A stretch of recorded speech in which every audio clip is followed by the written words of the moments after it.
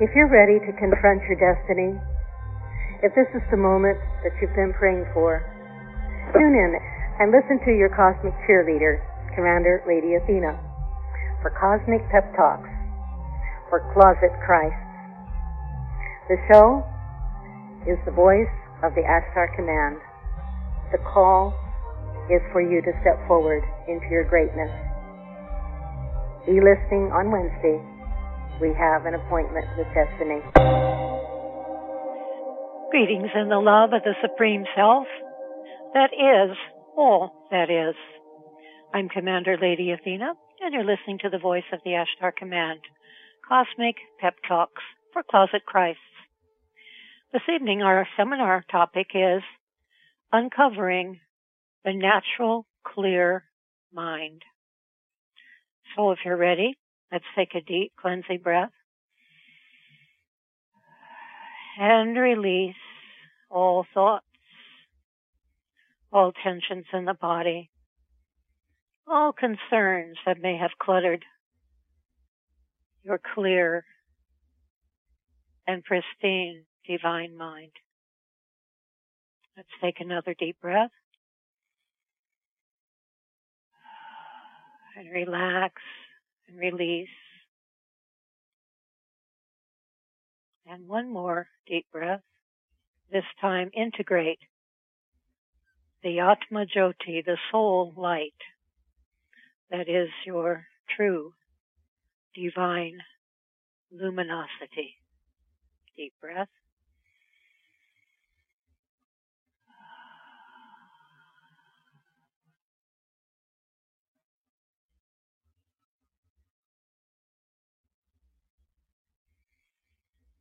And just consider for a moment that you are divine luminosity, divine radiance. You are the very light of conscious life itself. You are the very conscience that is conscious and aware. You are the listener. You are the observer. And you're also that which is observed.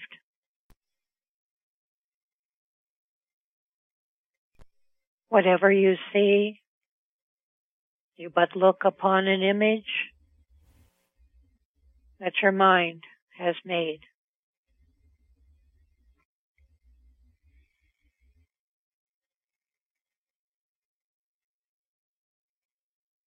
You are the awakened one. You are the knowing one.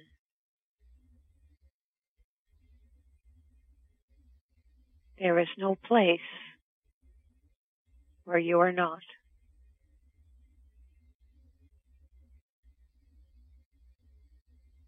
Uncovering the natural clear mind. Last week we did a meditation of the ATMA JOYTHI, the divine flame of the soul, the spirit, the ATMA, over your head. And we brought it down to the levels of the mind and into the physical brain and physical body. So what does that mind look like when it has been illumined by the Atmic light? That's what we're going to look at this evening and perhaps experience. Let's start with a meditation, if you like. Let's envision ourselves on a beautiful summer day. The weather is very pleasant. It's late afternoon, and there's not a cloud in the sky, just deep, vast blue. Let's find a comfortable place to recline on the grass Let's lie down on our back.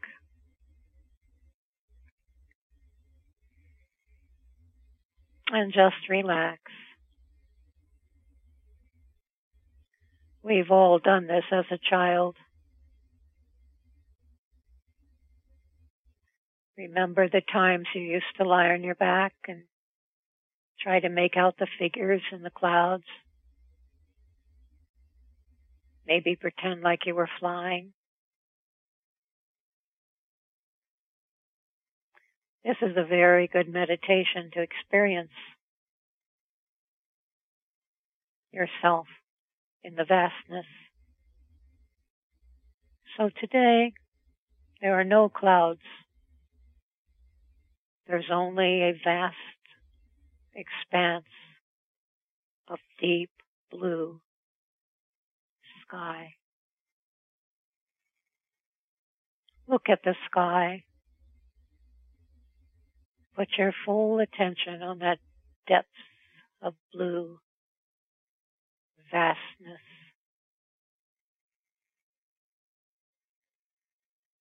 Allow everything else to fall away.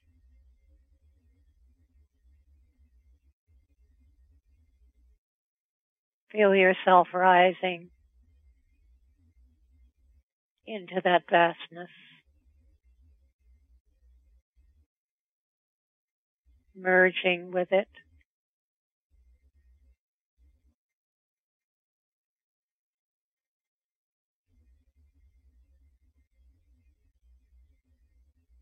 Expanding with it.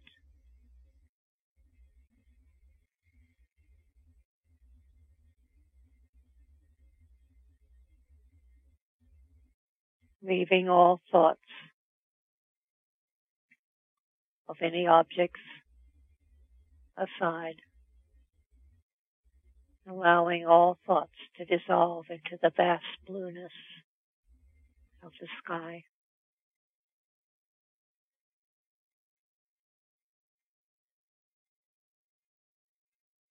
Become the sky.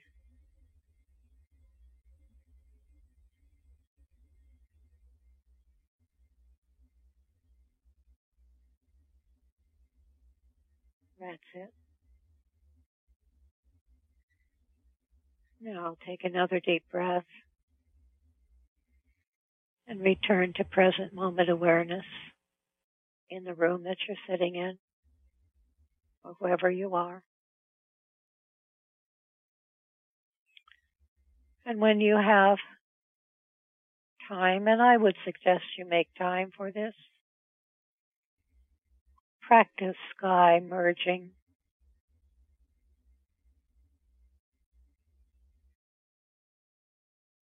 Or when I did it, I entered into the state of clear mind. The Buddhists call it Rigpa, a clear mind. Sometimes it's referred to as the Buddha mind, the mind that was in Christ Jesus, the mind merged with the Atma Jyoti, the illumined mind. But in truth, it's the natural mind, unadorned. So we're uncovering the natural, clear mind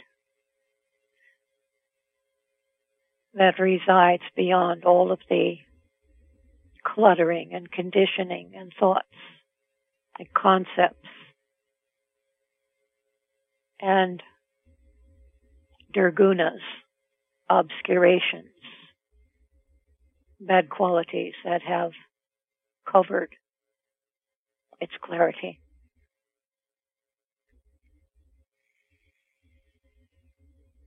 So the natural mind is absorbed in stillness. It is serene, unagitated. Unagitated. Imagine, if you will, a lucid, clear, still lake. You know those lakes that are so clear you can look right down and see the rocks and the fish in the bottom? Like that. But if you agitate it with your hand or a stick, then you can't see.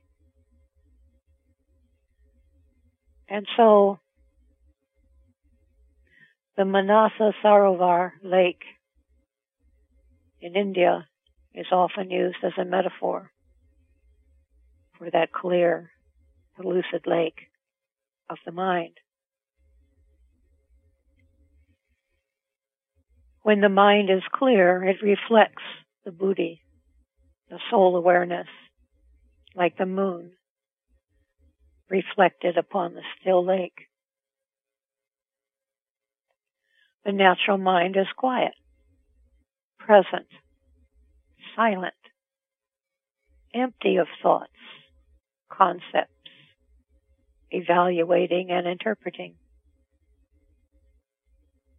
The natural mind is wholly immersed in bliss, like a bee quaffing nectar. The mind is emptiness, spaciousness, vastness, presence, divine eminence. This is the natural, naked, normal mind.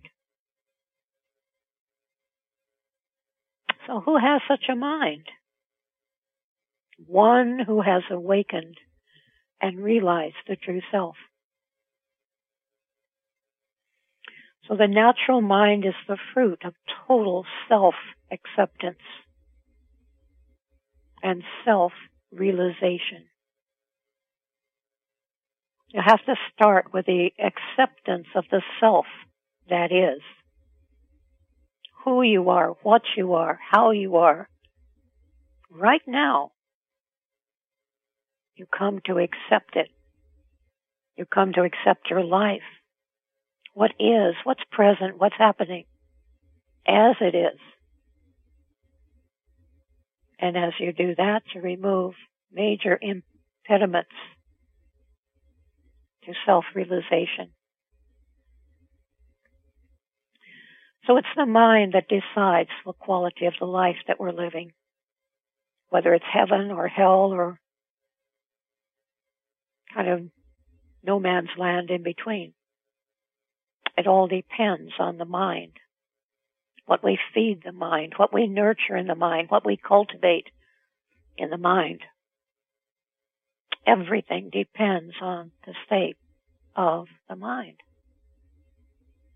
So that's why we're putting a great deal of emphasis gradually in training the mind, how to be aligned perfectly with the divine self. So only that self and its wisdom presents through your body-mind instrument. So this is the mind of one who is at peace with what is, with what comes, with what goes, with whatever happens. It may be the mind of some of you listening. I sure hope so. Though perhaps you've not recognized it as such or as spiritually significant. Perhaps because it's so effortless. When you're in that state, it's so effortless, so natural, so uncontrived.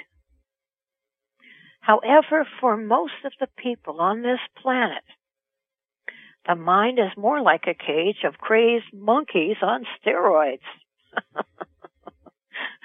We all know that one. Why is it?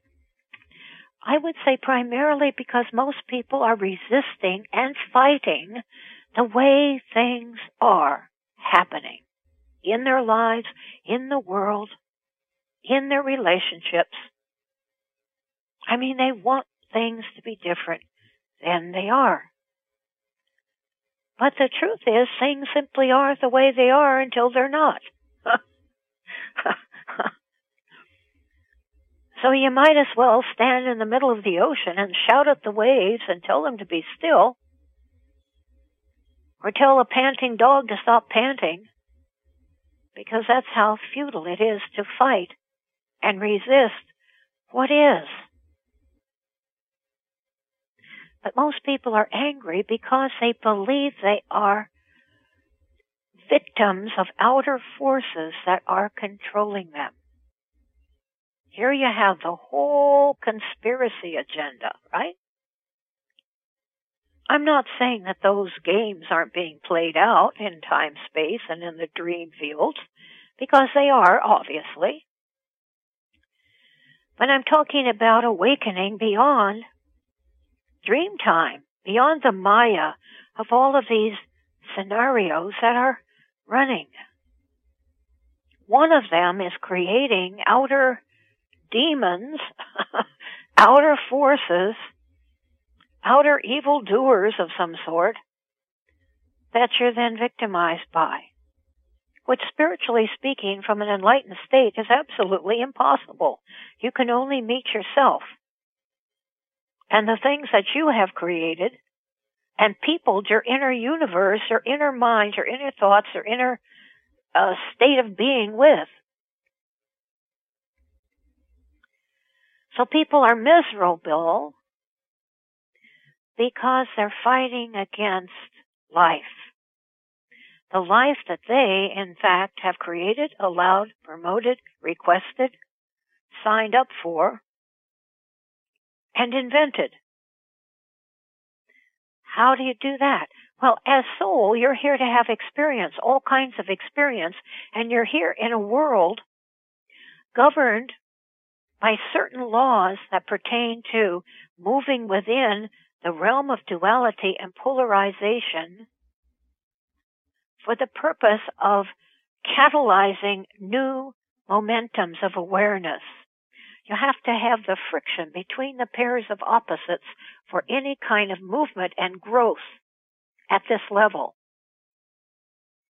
That's why you have to have what's going on in your life, because that's what you have requested to take your next step. Very important to realize the purpose of entering a planet governed by cause and effect and polarized points of view. Very important. This is the staging ground for complete return to the unified self. It's the only planet in our solar system through which you can catapult directly to godhood. You can't do it from any other planet or any other dimension but the third physical dimension.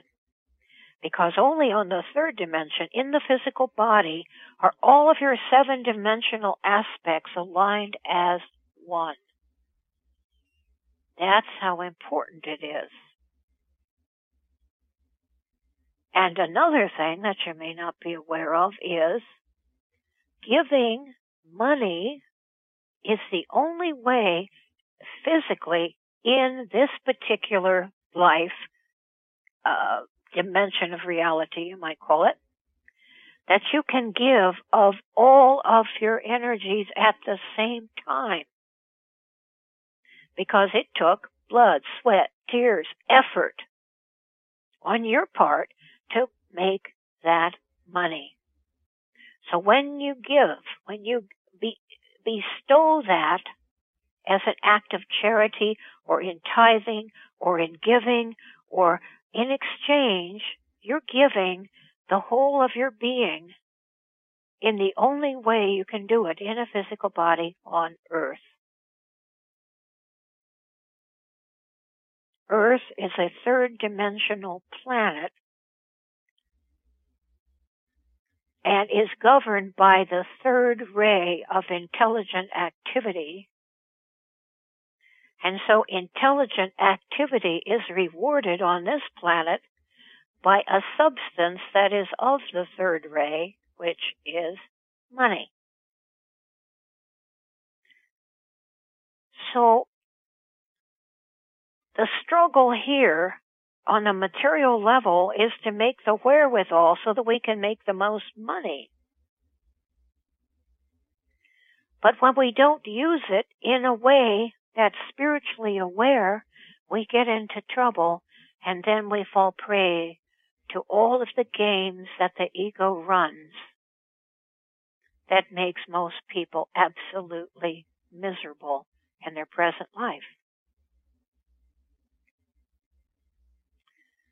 So when people see no way to escape, they resort to all kinds of substances, addictive patterns, and habits to numb out, dumb down, and escape. But escape from what? Essentially themselves, their own mind, and the thoughts that run around like so many crazy ferrets. They want, they demand that things change to suit them, to be different than they are. How can things be different than they are? They are what they are until they're not. When is that? When you decide to change the thoughts and the way you look at things. It's all what you do in your mind. But people that are in that stage of spiritual sleep are fighting imaginary demons of their own invention. They may look like normal people walking around doing the usual things, but they are really asleep. And spiritually, they're dead to real life. They're the walking dead. This is a zombie apocalypse. And they're so insecure and ill at ease with their own thoughts, their own presence, their own being, that they have to have some gadget stuck in their ear all the time, so they're in contact through some media and texting and all of that because they can't bear a moment with themselves. And this is the insanity in which most people live right now. And so many of our young people are getting entrained in this because they don't know who they are. They don't know what they are. They don't know why they are. And I think they're spiritually not hungry enough to make the effort to really find out for themselves. Because we all have the ability to Google, to read, to search, to travel around the world and find people who are awake. We all have the freedom to explore, investigate, think, search, and find the answers. So really there's no excuse for this lazy giving in to a miserable life. Life is designed to be adventuresome, full of vitality, rich with experience. But you know, it's really all in the way you look at it. It's all in the way we narrate the story of what's happening that makes it either for us or against us. For example, say you lose your job, and it's not because you're a faulty workman who has done shoddy work or been a slacker and has not applied themselves. But let's just say you did your very best. You really put all of it into the work and you got fired. Well, you can trust that you have completed that lesson or assignment, and it's time for what Spirit has prepared for you next. That's the way many think that are awakened. Oh, I'm finished here. Okay. Good. Spirit will never keep you in a place that you've outgrown. Ever. Just when you think you're at the top of your game, the game shifts and you're off to something else. You're never allowed to stay at the pinnacle for very long, because from the pinnacle you're going to see a higher mountain peak, but to get to it you have to go down to the valley and ascend that next higher peak. That's just the way it is here. In this particular dimensional Earth school, that's the way it's designed. Why fight it? Make it work for you. So the same thing applies when your significant other, for whatever reason, leaves you. Your time and season together has been completed, and it's time to move on. Get over it. Everything is temporary here. Every experience is for that moment and that moment alone. And then it's next. You can't go back to that former experience. It is no more. You can't try to recreate it in the future. That's frustration, because it's going to be different. Why would you want to repeat the same thing? You see, these things are illogical, but we don't stop to think logically at all. We're more often to blame our circumstances on someone and bitch and moan and complain and sit on our pity pot, rather than realizing your life is always working for you, not against you. But it's designed to make you a master, to make you a master creator, to make you a divine creator. But if you can't manage one single, simple human life and live it to excellence and proficiency, then how are you going to master anything beyond that? So practicality is to make your life work for you. Make your life work for you. Make it something beautiful. And always win in your narrative when you talk about it. Don't tell your victim story. Tell your overcoming narrative of how the situation in your life is unfolding a greater understanding, a greater awareness, a greater ability and strength. The worst thing that can befall a person is a boring, mundane life that doesn't offer you any challenge. That is unfortunate. But maybe you're in a rest period. You know, sometimes we'll have a life after one or two or several very vigorous lives in which we get a little bit of a calm and placid and uneventful life. But I don't think that applies to anyone that's listening to these seminars or that's on Earth right now, because this is the crunch time for the major shift in consciousness to a higher dimensional level of the Earth and the collective consciousness itself. So this has got to be a pivotal, incredibly important life, because it's the first time we've had three major cycles ending at the same time. 26,000 year cycle, 3,500 year cycle, and 2,500 year cycle. All ending at the same time. Wow.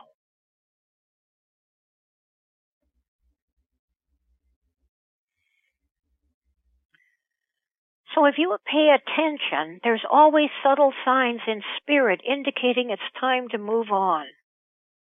One of the big ones is suddenly you don't have the same enthusiasm. You don't have the same fire. Because when God is in the mix, there's always enthusiasm. There's always inspiration. There's vitality. There's life. And there's a support that flows you.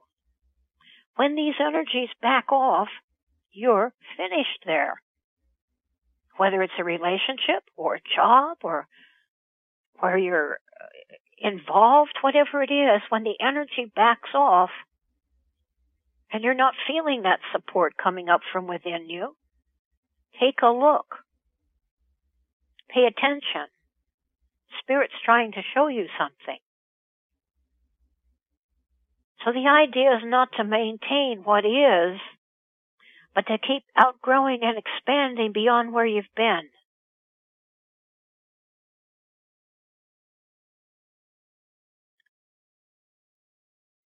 So Spirit always supplies energy, enthusiasm, inspiration, vitality wherever you are meant to participate. That's how you can tell you're meant to participate. You may not have the skills to going into that job. But if Spirit has placed you there, Spirit will empower and supply you with whatever it is you need to fulfill that job. So always go where the life is, where there's vitality, where the energy is flowing. Most of all, go to where the loving is. For wherever the love is manifesting, there is a sure sign that divine spirit is present in that place, that job, that relationship, that group, that organization. The loving is the presence of the beloved.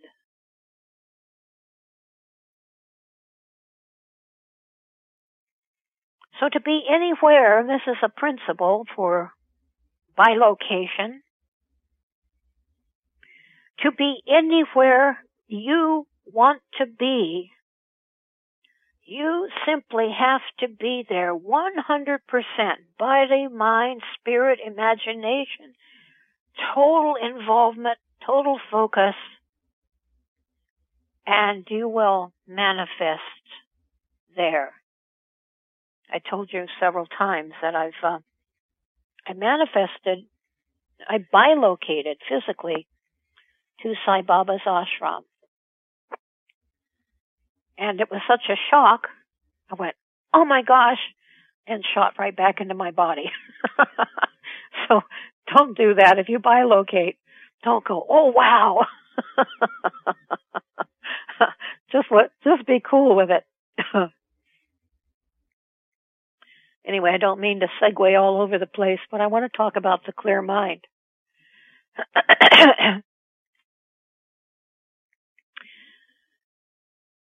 Okay, here's how you experience the clear mind.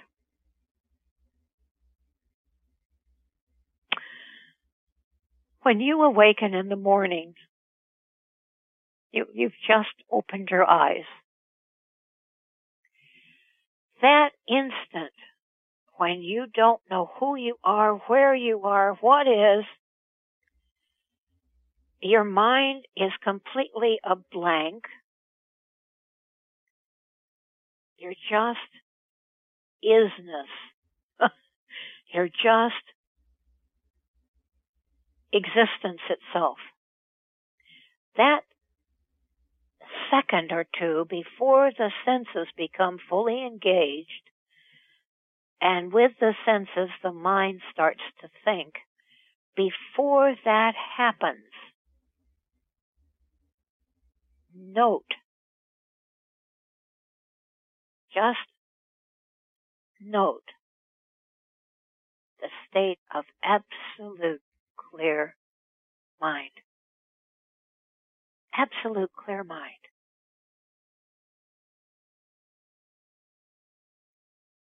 The minute the senses start to get engaged,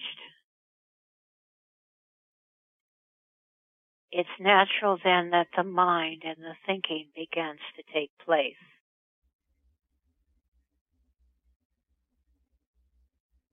Just observe that. There are so many mornings I awaken in that state, and I have no idea where I am. There's no thoughts at all. So just pay attention. Also, if you're coming out of a deep, deep, deep meditation, samadhi state, full absorption in the divine, notice that when you come out of that, before the mind starts thinking. That's that clear mind state. Now, through many, many, many, many, many years, I've gotten myself to the place that I stay pretty much in that state all the time. But I didn't realize that's what it was until, maybe a few years back. I realized that I don't think. I have a really good mind, but I'm not constantly running commentary and critiquing on the things that pass before my vision. Somebody might ask me, well, what did you see in such and such? What's your impression? Or what is your opinion?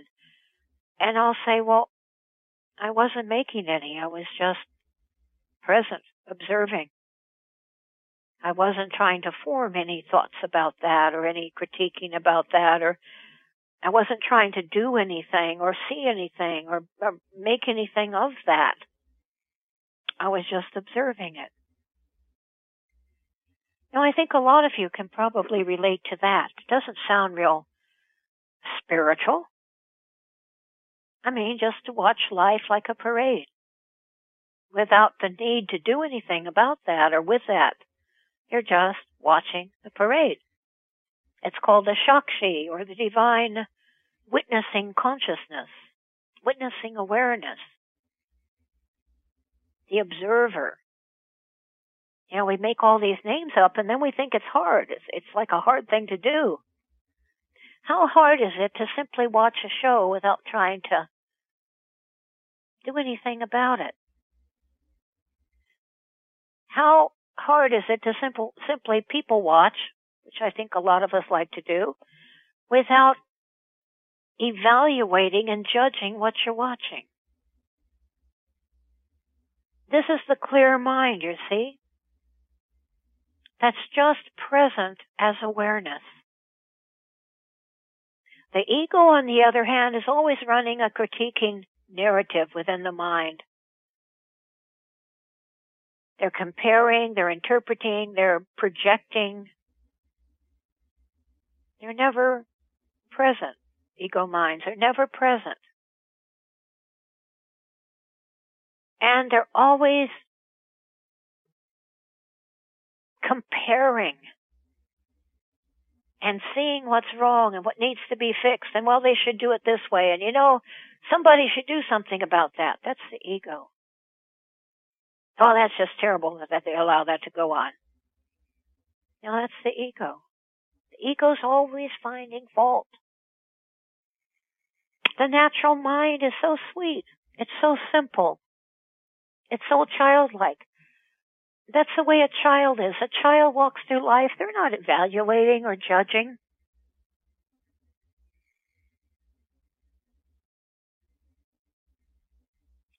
But we have to name and label everything. A child walks in a world which it has no idea what it's looking at. It doesn't know that a bird's a bird and a bush is a bush and a flower's a flower or a rose or whatever. It walks in that innocence of simply being present. And there's wonder and delight in that. Now, I'm not saying that we, become that, innocent of knowing. But the illumined, awakened mind is not thinking all the time and projecting and evaluating and judging and criticizing and blaming and trying to manipulate and control outcome. These are how we keep ourselves in misery, when we're trying to manipulate and control and find out what's going to happen so we can make it work out the way we want it. That's the ego. The enlightened person allows life to show up. It allows things to present. It allows things to come and pass through. Doesn't have an agenda. Doesn't have an imperative demand that things suit it and please it and make it happy and make it comfortable. An enlightened person is not self-focused. They're big self-integrated with a big capital S, self, but they're not personally invested. There's no personal self in an enlightened person. You can't find any personal self that's going to be hurt or take offense. That's all the ego. An enlightened person, there's no place you can hit at them because there's nobody there that could take offense. There's just love. There's just awareness. There's just that clear spaciousness presenting that we call the clear mind. So when the pure Atma Jyoti, the pure light of the Supreme Self, makes its first contact, it's through the buddhi, the Buddhic body, the creative consciousness, the divine intellect, that part of the mind that can discern the real from the unreal, that can separate illusion from fact, or illusion from truth, absolute truth, not mental facts. That pure awareness.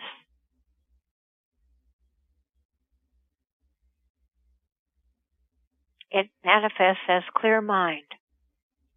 And then it moves down into the different levels of the Antakarana, which we spoke about. The thinking mind, the memory, and the separated sense of self that we call the ego. And then it gets down into the brain and begins to interpret in terms of past experience. So by the time it gets out in the expression, it's covered over with all of this dust, these obscurations that prevent the clear seeing of who you are and what you are forever. To see the Atma, the self, for what it is, the Atma Jyoti, the true self, we have to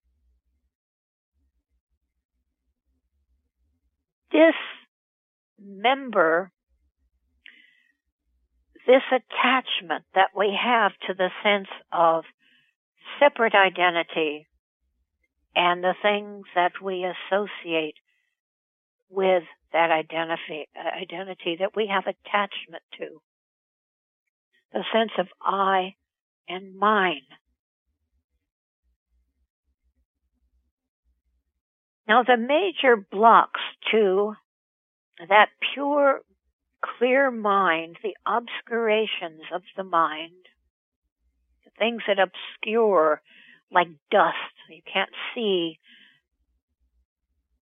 the mirrored surface of the buddhi, which is like a mirror through which the divine light pours through, becomes covered with dust. The dust of desires. We have one thing and then we get tired of it and we want a bigger thing, a better thing. Somebody else has this and suddenly we want it. Or, there's just endless desire. There's no end to the desires. They keep rising and rising and rising. And that's what makes us filled with the lust to have, to possess, to amass, to accumulate.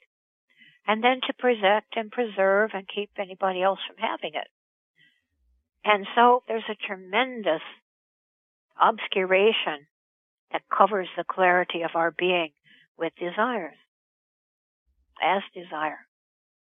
And then you have anger. Anger, truly, according to Baba, is the most dangerous ego manifestation because it completely obliterates sanity.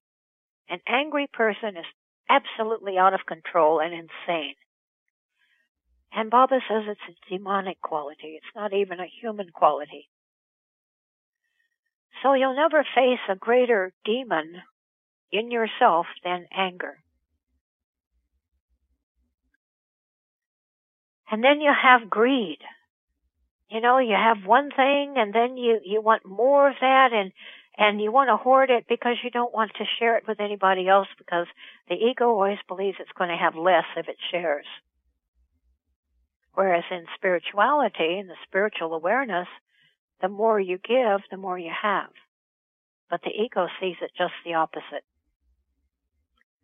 And then you have the attachment to whatever it is you think is yours. And then you have the pride. And pride is of 8 kinds.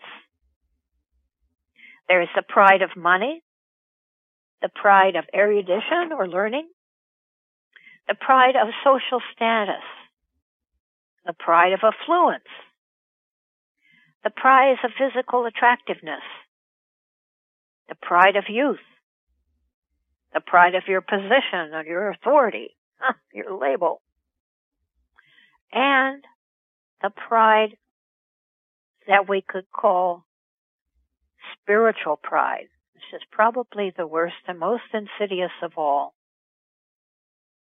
where you have the pride of your spiritual attainment or your spiritual austerities or whatever it is that you feel in some way you're superior to others because of it. And then last but not least, you have envy or jealousy. People who are really sick with envy absolutely can't stand to hear of the prosperity and something that's good that's happened to another person. They can't stand it. And you see, that's like the ultimate ignorance, because in highest truth, you are the one self incarnated as everybody. That's your incarnation, whoever it is you see walking around in the world. When you identify with the God self that you are, you awaken as everyone, and you should be happy when people succeed because that's you in that form succeeding. And isn't it wonderful that so-and-so is doing such and such so that you don't have to do it? They're doing it. And that's the aspect of you that's the famous actor or actress or the great explorer or the great, genius or whatever. These are your own incarnations. And so when you awaken to that Atmic self that you truly are, you can only enjoy and celebrate the achievement and the excellence of every other aspect of yourself out there doing whatever it is they're doing. You see how that shifts the point of view?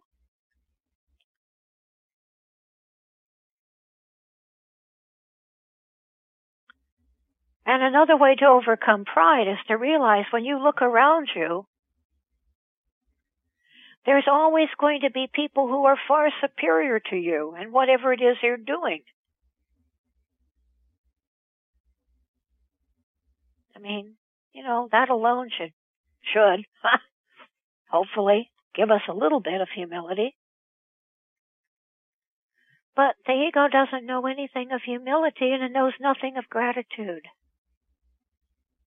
So if you want to cancel out the ego, you have to move to humility and gratitude and loving. Because the ego doesn't have any resonance whatever to do with gratitude and appreciation and loving and humility. Just can't go there. So as I often say, every apple on the tree of life has its time to ripen. You can't shout at it. You can't force it. You can't do anything with a little green apple but allow it to ripen in its own timing. And people are just like that. The growth of consciousness must come from within and must come from that person's direct personal experience. You can't force feed spirituality.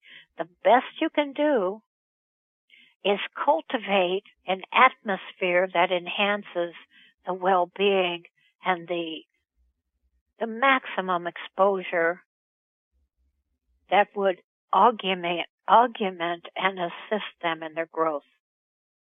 That's particularly important with children. You know, they come in at different soul ages. Sometimes you have a little master there, and sometimes you have a dog that's taken its first incarnation as a human being, or some other being, some extraterrestrial, some deva, that haven't a clue how to be a human being. So we have all these different variations.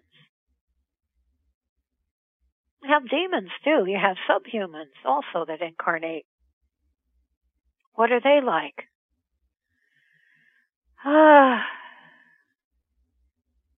Well, they need to be taught how to be loving and kind and gentle, and how to be good. So you have people, you have children, you have entities at all different stages of maturation, which I like to liken as a apple tree with all different stages of ripening taking place. Because life is like that. The galactic tree of life is like that. You have all of these different races, these star nations with all these different kinds of entities. So many different kinds of species of beings. Some of them are millions of years in advancement technologically to us and spiritually to us on Earth. Some of them are technologically advanced but spiritually immature compared to us. Some are downright demonic and evil. Some of them are like gods, absolutely splendid and evolved beyond our wildest imagining. And you have some worlds where they're pretty much like the Earth, very similar. So you have, again, on the galactic tree of life, all these different species of all these different levels of mental, moral, spiritual, technological development. But the rule is that you attract what you are. What you are is what you get. So, if there's people on Earth who are greedy and self-serving and power-hungry and want to control and manipulate and build bombs, they'll attract entities that are from the warring planets that are into doing the same thing. So again, who you are and what you are becomes a portal of access to a like consciousness, a similar consciousness. But it all begins with taking conscious responsibility for your life and accepting it as it is and making it work for you. That's what it boils down to. Without the challenges, you're not going to develop any form of spiritual stamina and strength.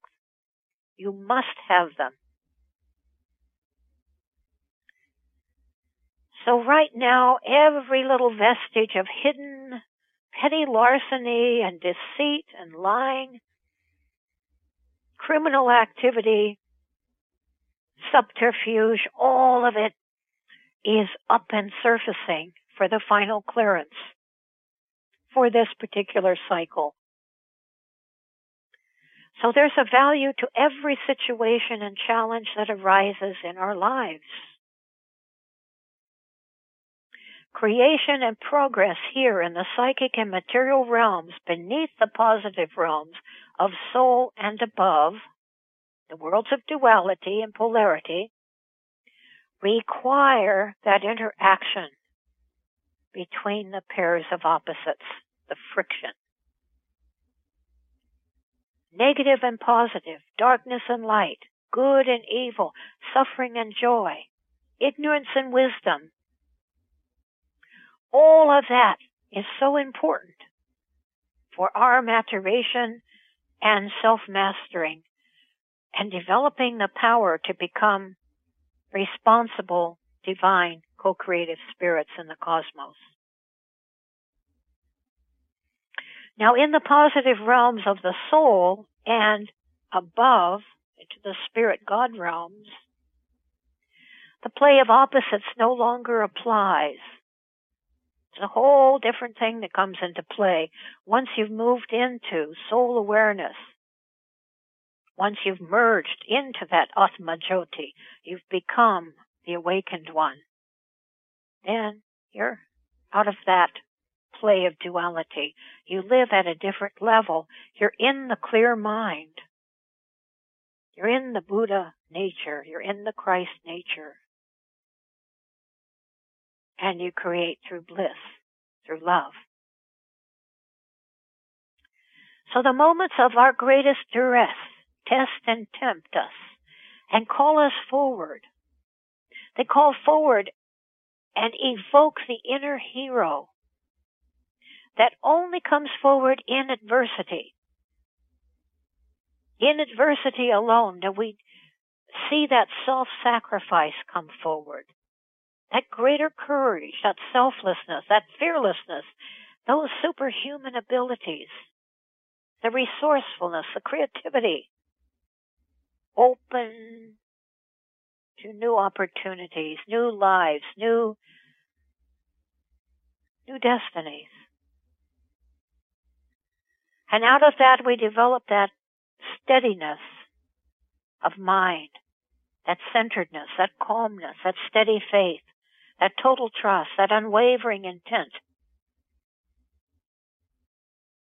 by keeping that bigger picture in mind, by keeping the humor going.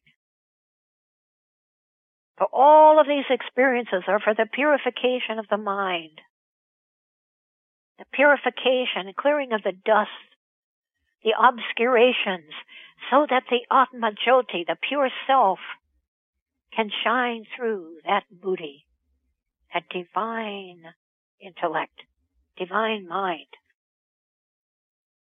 Very important. Boy, is humanity going through it now. It's a beautiful thing, really. So consciousness is interesting. When it is associated with the senses, we call it conscious. When associated with the buddhi, or the soul, the intellect, it's called conscience. In Sanskrit, conscience is called antarvani, the inner voice. And it's the inner voice of moral guidance that always lets you know what is the right action for you to take. Because if you take a wrong action, your consciousness hurts. Your conscience is not at peace. So you know you have taken a step that violates your conscience, your antarvani. When consciousness is associated with the Atma, the supreme principle, it's called consciousness or awareness. So what prevents clear, pure awareness is self-deception, taking the body to be who you are, taking your labels and your self-definition to be who you are, taking your concepts and your projections to be reality. And that's delusion. That's mental and emotional delusion. You're deluding yourself by trying to make what is not as if it were in a negative sense. You're attached to the illusion.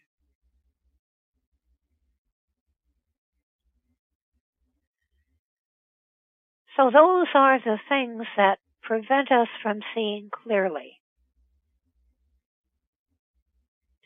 So those are the things that we must address through meditation, self-inquiry, mantra, and contemplation.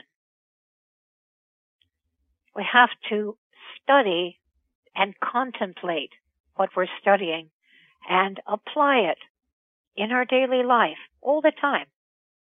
You just don't read something and let it go. You see how it applies to your life and you apply it as best you can. You keep practicing, you keep upgrading. And you work to correct your bad habits. How do you know what your bad habits are? Your bad habit is exactly what irritates and irks you in the person that you're mad at. We see by projection. When you're in the ego mind, you see by projection. So the very thing that you're blaming your spouse for is the very thing that you have to heal within yourself. The very thing you hate when you watch the news and watch the president or whatever that you dislike in those people that you're watching on the news is the very thing that you need to correct within yourself. You don't like it in that person simply because you have not healed it within yourself. So watch the people that you badmouth, criticize, condemn, because you're projecting.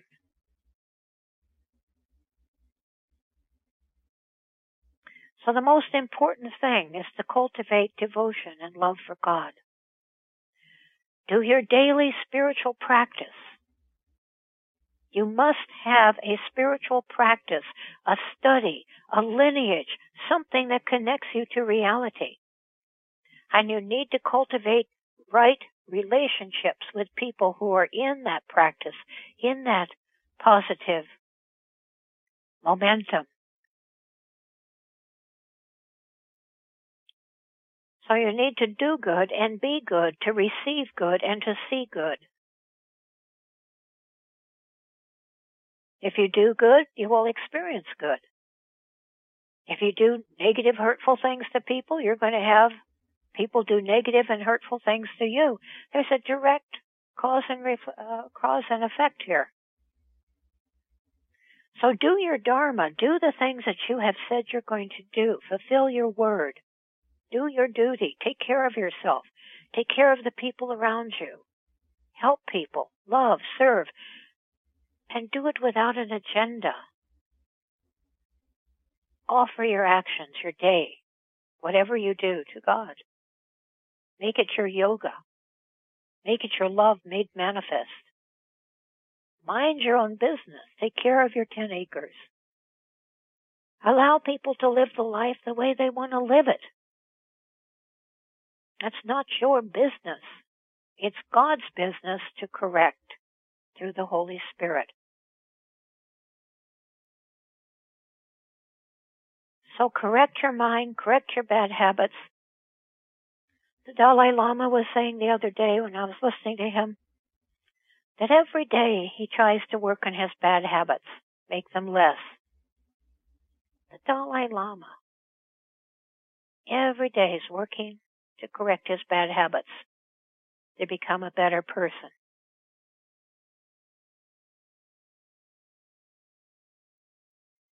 So that's our task as well. And that takes study, contemplation, meditation, spiritual application, and self-discipline. You have to discipline yourself. You have to direct your mind. Teach it to stay focused on the truth, which you won't know unless you read the books of enlightened people. So it looks like we've come to the end of our time for this evening.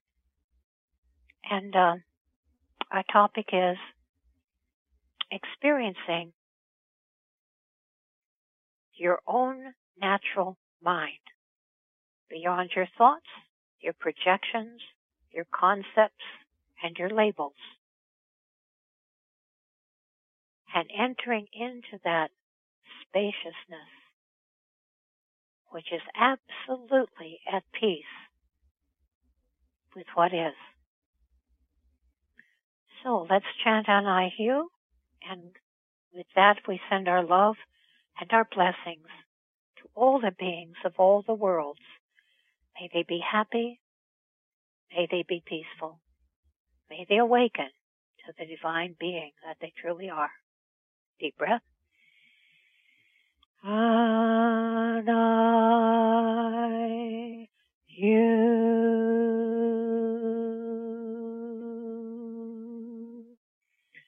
And I you.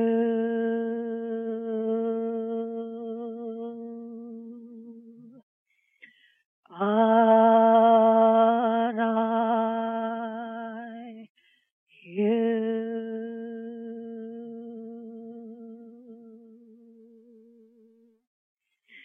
Blessings and grace. Namaste.